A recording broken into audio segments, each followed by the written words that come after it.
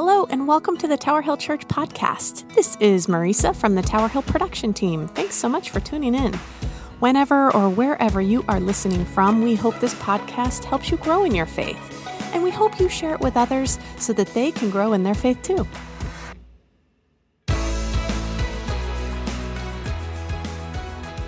When we say we have faith in Jesus, what exactly do we mean?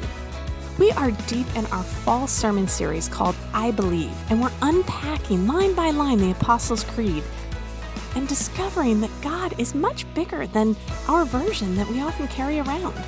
This week is part 4, so let's listen in right now. In the middle of this sermon series on the Apostles' Creed, and it may seem like sort of an odd thing. It's a pretty technical series, like we're getting into a lot of details. And I feel like I have to sort of set you up for that. Because if your first day here, you're like, that was really intense, man. I don't know what just happened there. But I think this is really important for understanding our faith. Maybe you don't realize it, but the Apostles' Creed is what the very earliest followers of Jesus believed about Jesus. And that's what we say that we believe today. So it's important to know what you're saying you're believing. And some of you grew up saying the Apostles' Creed every single week. And when pressed to talk about what does it mean, you're just like, yeah, I don't know. It's just, it means the creed. You know, it's what we say all the time. So here's why I think this matters. Belief turns into behavior. Whatever you believe shows up in your behavior. You could say one thing, I know what you believe based on what you do. Right? I could believe, oh, God's got this. I could trust God no matter what.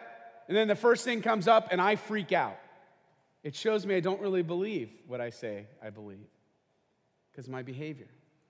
And listen, I know we all have our moments, okay? It's not, we don't execute this perfectly, but belief drives behavior. You see this in sports constantly. Kids go out on the field, they see the other team coming off the bus. You see that guy? You see number 91? That guy's huge. I think he drove here. He had a beard. Like, right? And what happens is, before they even step it on the field, it's like game over. You believe you're going to lose, you're going to lose. This is true in life. Belief drives behavior. So what does it mean when we say we believe in Jesus? Right? What does it mean? I mean, listen, we could have the coexist bumper sticker, and we want everybody's happy, everybody believe whatever, you do you, right? And that's fine. But what do we mean when we say we believe in Jesus Christ? It matters. Here's an example. If I just think that Jesus wasn't God, which many people do, like, I don't believe he was God. He was a good teacher. He was a great moral leader. I appreciate his life and his wisdom, and I'll try to implement it, if I can. And I would sort of treat Jesus like I would treat any kind of person from the past who had influence on culture. And I would say, okay. But it's a lot different if I believe that he's the Son of God who died and rose from the dead to forgive me of my sins. That's a much different claim on my life, which incidentally is, I think, why a lot of us waited to put our faith in Jesus, because we knew, oh my gosh, this means like this matters how I live my life. And there's some kind of consequence. There's some sort of like pressure on me. And then, like when you're a kid, you're like, well, I'll be a Christian. I think it's good, but I'm going to wait so I can do all the stuff I want to do now. And then, someday I will come to faith. Okay, I mean, we all got our strategies of life. But the problem is, the Christian faith is to be lived. It's not just for, your sort of ticket to heaven. It's bringing heaven to your life now. Bringing peace and joy, that missing piece of you that you've been chasing and everything else, and you haven't found yet. The reason is because it's a God-shaped hole in our hearts. And when we find a relationship with him, it changes how we live now, not just someday. Just like pole vaulting. I know, we've been talking about this, all you pole vaulters out there. I know what you do on the weekends. When you're pole vaulting, you can't just stick the pole in the ground and execute the jump. That's not how it works. You put it in a strike plate. Strike plate's the technique that helps you execute the pole vault.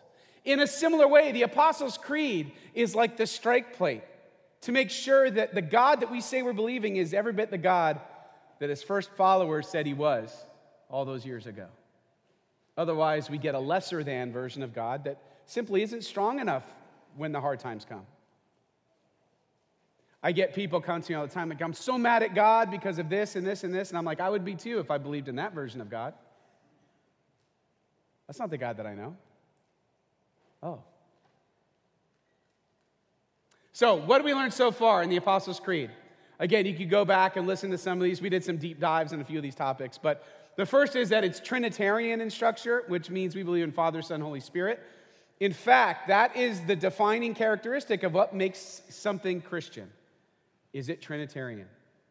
So you can kind of weed out the cults, right? When you find out, do they believe in a Father, Son, Holy Spirit? And if they don't, they're technically not Christian, not according to me, but according to the faith of the first Christians.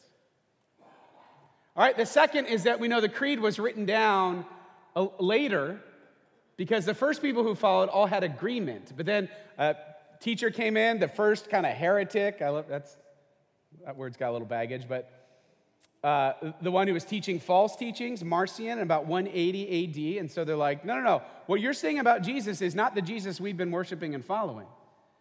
That version of Jesus is out of bounds, so we need to write this down. So you notice the creed says a lot about Jesus and hardly anything about the Father and the Holy Spirit, because that was the controversy of the day. Who is Jesus? How is he human? How is he divine? Why does it matter for my life? And we said last week, he's fully human, fully God, one person, two natures, and how this was very important in what we say we mean that he went to the cross and died for us. How could he die for us if he wasn't human? How could he accomplish it if he wasn't God? He needed to be both. As St. Anselm of Canterbury, which, I never bring up St. Anselm, but he said it really nicely. Since only God can satisfy the penalty of sin and only a human ought to, then it is necessary for a God-human to do it. As we get into today's part of the creed, I wanted to start by talking a little bit about my childhood. When I was growing up, my mother was a music fanatic. So she had albums and albums. Remember albums? Although my kids, it came back around, and now it's cool, so everybody knows. But we had the thing where you had the shelves with cinder blocks. Some of you know what I'm talking about. You don't go buy bookshelves. No, you make them out of cinder blocks and planks of wood. Tons of albums on it. My mom always had music going. She was also a music person. So she was a trained opera singer. She sang with choirs. She did musicals. That's how she met my dad. She played violin. She played piano. Music all the time. And she was a true disciple of the Beatles. I grew up, it was all Beatles all the time, Paul McCartney especially. Anything Paul McCartney every day. And then, of course, everything else. I was introduced to music so young, and I'm actually really thankful for that. It was a wonderful way to grow up. But my mom would tell you, she passed away years ago, but whenever somebody would bring up the W word, she had something to say. What's the W word? I'm glad you asked. Woodstock. My mother went to Woodstock. And oh, did she let you know it. If you had anything to say about Woodstock. She would listen with a very keen ear to see if you were getting it right. And if you said something a little bit amiss, bam, she'd slam the door and correct you. No, I was there. My mother, though, as it turns out, she was very naive. She once asked, when she was pregnant with me, she was 23, she asked how the baby was coming out, okay? So, that was my mom. So she didn't go to Woodstock looking for Woodstock. And she wanted to go for the music. And so she asked her mother if she could go. And of course, my grandma had no idea what it was. And my mom, in her head, she thought it was going to be like picnics. And we're all just going to listen to music. And, and my grandma packed a literal picnic basket with fried chicken in it for her. And they took Grandma's car, her and her best friend, and they went to Woodstock. Of course, they get to Woodstock, and it was, just it was just the most opposite thing, like drugs and mud, and it was just awful. Everything was awful. Bathroom situation. I have the stories if you're ever interested. But the funniest part to me was when they were going in, she said, there was such a long line of cars, and it was a distance to the venue. And what was happening was people were hitching rides. They were just sitting on top of people's cars. Cars were built a little different back then. And they were just hitching rides to where the music was. And a bunch of kids got onto my mom's car, grandma's car, and my mom sticks her head out the window and goes, "Get off, you hippies!" Peace and love. Peace and love. That was my mom all the way. So I love when she used to talk about Woodstock, but she would make it clear, if you better not get it wrong, because what would she say? I was there. I was there. And weird as that story is, it does have a connection with how we got to what we say we believe about Jesus. The disciples, listen, the eyewitnesses of the miracles, the people that were around, the people who were in Jerusalem that day when he was crucified. So many people saw it with their own eyes, and they could say, I was there. That's like, again, I said this a couple weeks ago, that you probably remember high school. For some of you, it wasn't that long ago. For some of you, it's right now. But if the president of the United States showed up at your high school, you would remember it. So years later, someone's like, hey, remember when the president came and ate lunch with you? No, that didn't happen. Like, I don't remember all the details, but I would remember that. I think people would remember if Jesus didn't happen the way it happened. I was there. I saw, no, you're wrong. He was crucified. No, he was tortured. No, they did put his body in the tomb. No, we couldn't find the body. Like, I was there. And I believe it with my dying breath for many of them. 2 Peter 1:16 says it this way, for we did not follow cleverly devised stories when we told you about the coming of our Lord Jesus Christ in power, but we were eyewitnesses of his majesty. Why do I think this is important? Because there are some people who think that the Christian faith was sort of like fabricated or like myth. But what we discover is it's rooted in actual historical events that people at any time could have said, no, that's not how it went down. I was there. That's the power of the Christian faith. It's deeply intertwined with actual history. So this is important in this part of the creed. He suffered under Pontius Pilate, was crucified, died, and was buried. He descended into hell. Just some light topics for your Sunday morning. All right, here we go. This is why it's important. Okay, he suffered under Pontius Pilate. This is weird to me. If you were inventing a religious system, why would you include a non-believer who is credited for sentencing your Savior to death? That's a weird thing to put in a creed that you say all the time. But it's really important. This Roman governor actually existed. We get lots of stories about him in the New Testament. He very famously allowed Jesus or sentenced Jesus to death, but it was sort of an unusual situation. Here's how. So in the system at the time, the Roman Empire was very smart about how they controlled the people that they conquered. They let them self-govern to an extent because they didn't want to deal with the hassle, and they wanted them to feel like they had some control. So in the Jewish system, they had the Sanhedrin, which was the Jewish leaders. They're the ones who wanted to sentence Jesus to death, but they didn't have the authority to carry out an execution. It had to be done by Rome. So they would bring their case to the Roman governor, and the Roman governor would usually just rubber stamp it and do it because, hey, if you guys want to execute somebody, fine. That's how they keep the peace. That's how they keep control. So this should have been a rubber stamp from the beginning. But they bring Jesus to him, and we get all sorts of wild accounts, right? One of the stories is that his wife has a vision of Jesus and says, don't do this. When he's confronted with Jesus, he seems to hesitate. He offers the crowd a different prisoner. Do you remember this? Barabbas. He says, okay, it's a custom that we do sometimes. We'll release one of the prisoners that you want. We have Jesus. Please take Jesus. or Barabbas, and of course they choose Jesus. And finally, he washes his hands. Remember this? Everybody, I mean, my goodness. Everybody, whether you're religious or not, you know Pilate washing his hands of this. This is in our creed. Why? It's because of the historical proof of the events of the life, death, and resurrection of Jesus Christ. We have archaeology to back it up. They found inscriptions that existed. So one of the things that you have to do is you have to say, well, is there any evidence outside of the Bible that verifies what we learn about in the Bible? That's an important question. The answer is yes. So there was a Pontius Pilate. He was the governor of Judea at the time that Jesus was executed, and it is it's evidence. There's an inscription that was dated to the exact time. So there's things like that back up that this actually happened in history. In fact, under Emperor Tiberius was the emperor when Jesus was crucified. We have a full account of Tiberius and his reign, right? We know an awful lot about this time that Jesus died. The New Testament is actually very careful to locate the events in history. Why?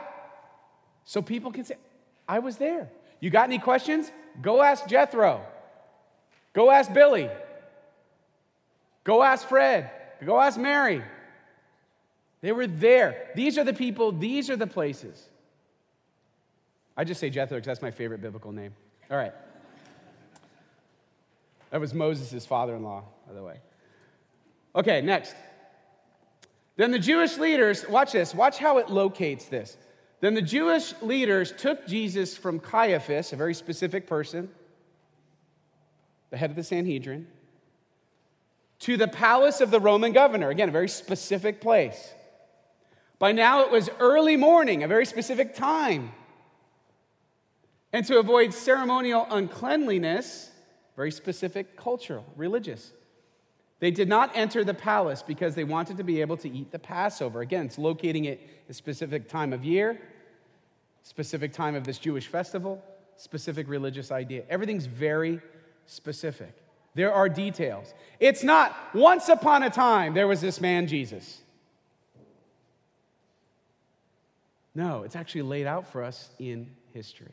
And I think that matters. I think that helps us to trust that this is true. The amazing thing about Christianity is its historicity. All right, we do believe he suffered under Pontius Pilate. He was crucified, died, and was buried. Why is that important? Well, if you remember a couple weeks ago, we talked about Marcion and the Gnostic view that was going on.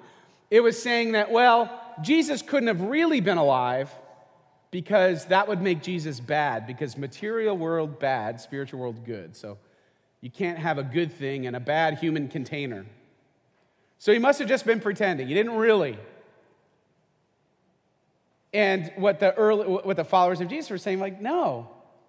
Like, look at what the New Testament actually says. He was crucified, died, and was buried. Finally, Pilate handed him over to them to be crucified. So the soldiers took charge of Jesus. Carrying his own cross, he went out to the place of the skull, which in Aramaic is called Golgotha. There they crucified him, and with him 2 others, one on each side and Jesus in the middle.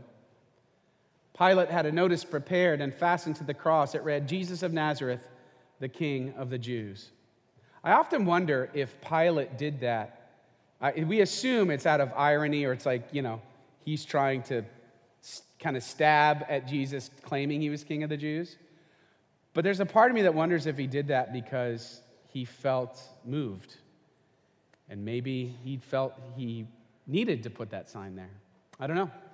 I guess maybe we'll know one day, but we don't know now. But I often wonder about that. Jesus being crucified, here's what we know. Crucifixion was not something that happened in secret. Crucifixion was intentionally a public execution with the highest degree of shame possible. And usually the people crucified were stripped naked, put on display for everyone. They, of course, had to endure this physical pain. But that's why he was on the top of that mountain, so that everybody in Jerusalem could see that he was the one or whoever was crucified. And it's just so, you can't even get your head around the pain, right? And you didn't usually die from your wounds of crucifixion. You died from suffocation. Because once you're hanging on the cross, you have to hold yourself up to breathe. And then after you lose your strength, you end up just suffocating. It was about shame. And that's what Jesus went through for us. He was crucified. And there are accounts of him being crucified outside of the New Testament. Now, what happens next? Well, he dies. He doesn't pretend to die. He dies. About 3 p.m, Jesus cried out in a loud voice, "Eli, Eli, lama sabachthani," which means, my God, why have you forsaken me?" When some of those standing there heard this, they said, "He's calling Elijah." Immediately, one of them ran and got a sponge. He filled it with wine vinegar, put it on his staff, and offered it to Jesus to drink. The rest said, "Now leave him alone. Let's see if Elijah comes to save him." And when Jesus had cried out again in a loud voice, he gave up his spirit. He died. And I think to say, well, Jesus was just pretending. He wasn't really human, so he didn't really suffer. And he was just, I think it definitely robs you of the moment. First of all, it doesn't make much sense. But it definitely robs you of what he decides to endure in his human nature for us. And it's also saying, like, when he said things like, "I'm thirsty," he didn't really mean it. When he was going through it, he was just faking. It doesn't make any sense. This is why it matters what we say we believe.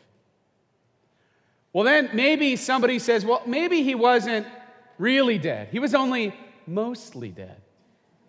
Thank you. There's like 5 of you that got that. Right, so, maybe he wasn't quite dead. And there's actually what's fascinating to me, and I don't believe, how could you anticipate all these questions that would come later? But even as part of what happens from the account that we get from John's Gospel, John 19, it says that the soldiers even made sure that he was, just in case he hadn't died. Why? Why would they care about that? Because they knew the claims that his disciples were saying he was going to rise again from the dead. Wouldn't you make sure he's really dead? You don't want an uprising on your hands when all of a sudden this Jewish king comes back to life. You kidding me? That would be a nightmare. No, we're going to make sure he's dead and buried in the tomb. So one of the soldiers pierced Jesus' side with a spear, bringing a sudden flow of blood and water. What is that?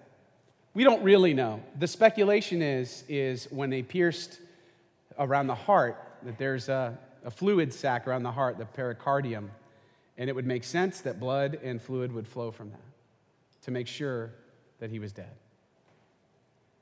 He was dead. He was all the way dead. Why does that matter? Because he took on for himself the punishment of sin so we wouldn't have to.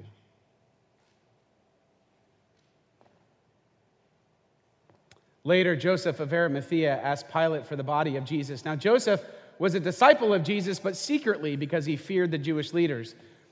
With Pilate's permission, he came and took the body away.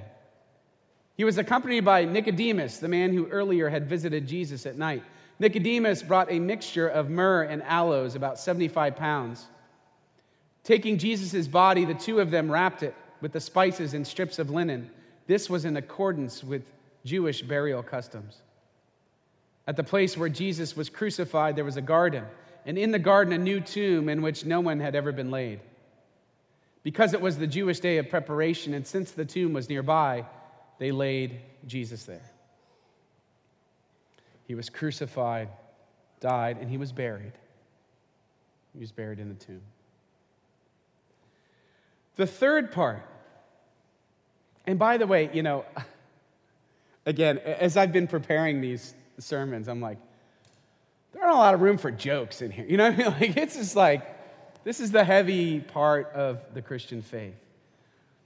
But how do you get to, when we transition to like Christmas season and it feels light and it feels happy and it feels good, how do you ever get there without knowing the depths to which he went for us? How do you ever get to real joy if you don't really understand the real pain? Because then it is just sort of a myth or fairy or fantasy. Like, it's just a big feel-good. Yeah, it's a feel-good, but you got to know why it feels as good as it should feel. because of what he did for you. This third part is the most controversial part of the creed, actually. He descended into hell. There are some who don't include this part in their creed still to this day. It was a late addition. It wasn't part of the original Apostles' Creed. It came a couple hundred years later. So why do we say it? Well, I believe it does accurately reflect, especially the theology of the Apostle Paul, as he's writing in his letters, to talk about how did Jesus pay the price for our sins. But, I don't know, not everybody agrees. Not everybody includes this part. He descended into hell. All right, this theological late ad, here we go. On the cross, when he says, my God, why have you forsaken me? He was bearing the weight of all of human sin. I once heard a pastor, I think it was Tony Campolo once, gave a message, and it was something to the effect of he was asking the people in the congregation, who is the most evil person, get that person name, evil person in history?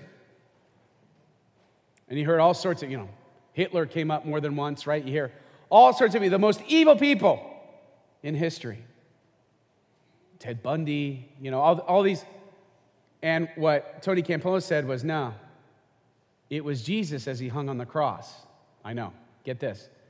He said, but if you think it through, he was bearing the weight of sin for all the Hitlers, for all the Ted Bundys, for all of us, all sin of all time, as he's hanging on the cross and bearing the weight of our sin so that we wouldn't have to. I don't know, but I will say there is something going on as Jesus takes upon the sin for us. The reason he says, my God, why have you forsaken me? is because God had turned his back on the sin that he was bearing. I know, this is like,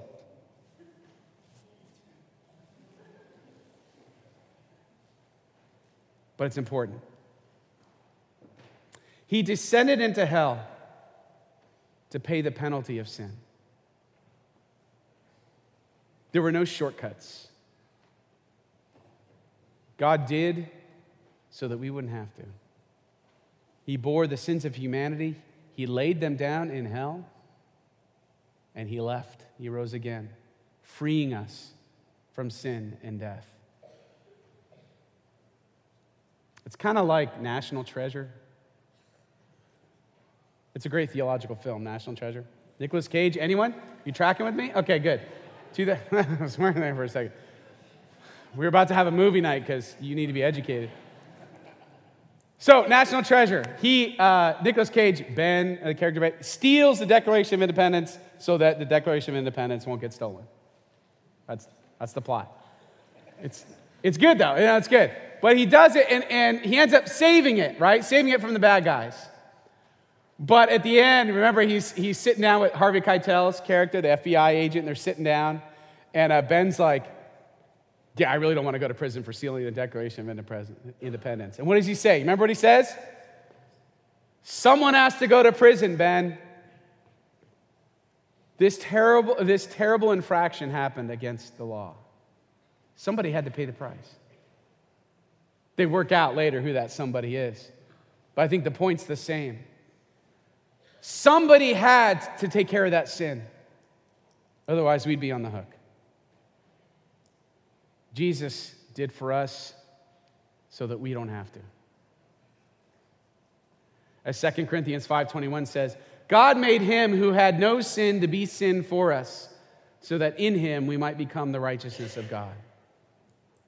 And here's, I think, the most powerful part. Jesus looks at every one of us, right into our eyes. And he says, I was there. I bore sin and death, and I descended into hell so that you can live. I was there for you. Whatever you think about this life or the one to come, I made it possible for you to enjoy God forever, to enjoy life now and in all eternity, to get the most out of your human existence, to show you what real love looks like, to show you what real grace feels like and for you to live accordingly. I always say, Christians, we should be, that's what I don't get about Christians. It's a weird thing for a pastor to say, but what I don't get about Christians is they can come off so incredibly judgmental. And I want to just give them a little, I won't, but I just want a little tune-up. Because as Christians, we know better. We didn't deserve any of it, and we got it anyway. We are living examples of grace. We should be the most humble people on the planet. We know we did. It's not because of what we did or didn't do. It's because of what he did for us. He was there. We weren't. He was there so we wouldn't have to be. I pray that for all of us, we would know what we say we believe about Jesus. Because listen, a lesser version of God won't be big enough to carry the weight of your life. A lesser version of God isn't really God at all. We don't want to carry around fake God. We want Jesus, the Christ, in our hearts and in our lives. It matters what we say when we say, I believe. Amen.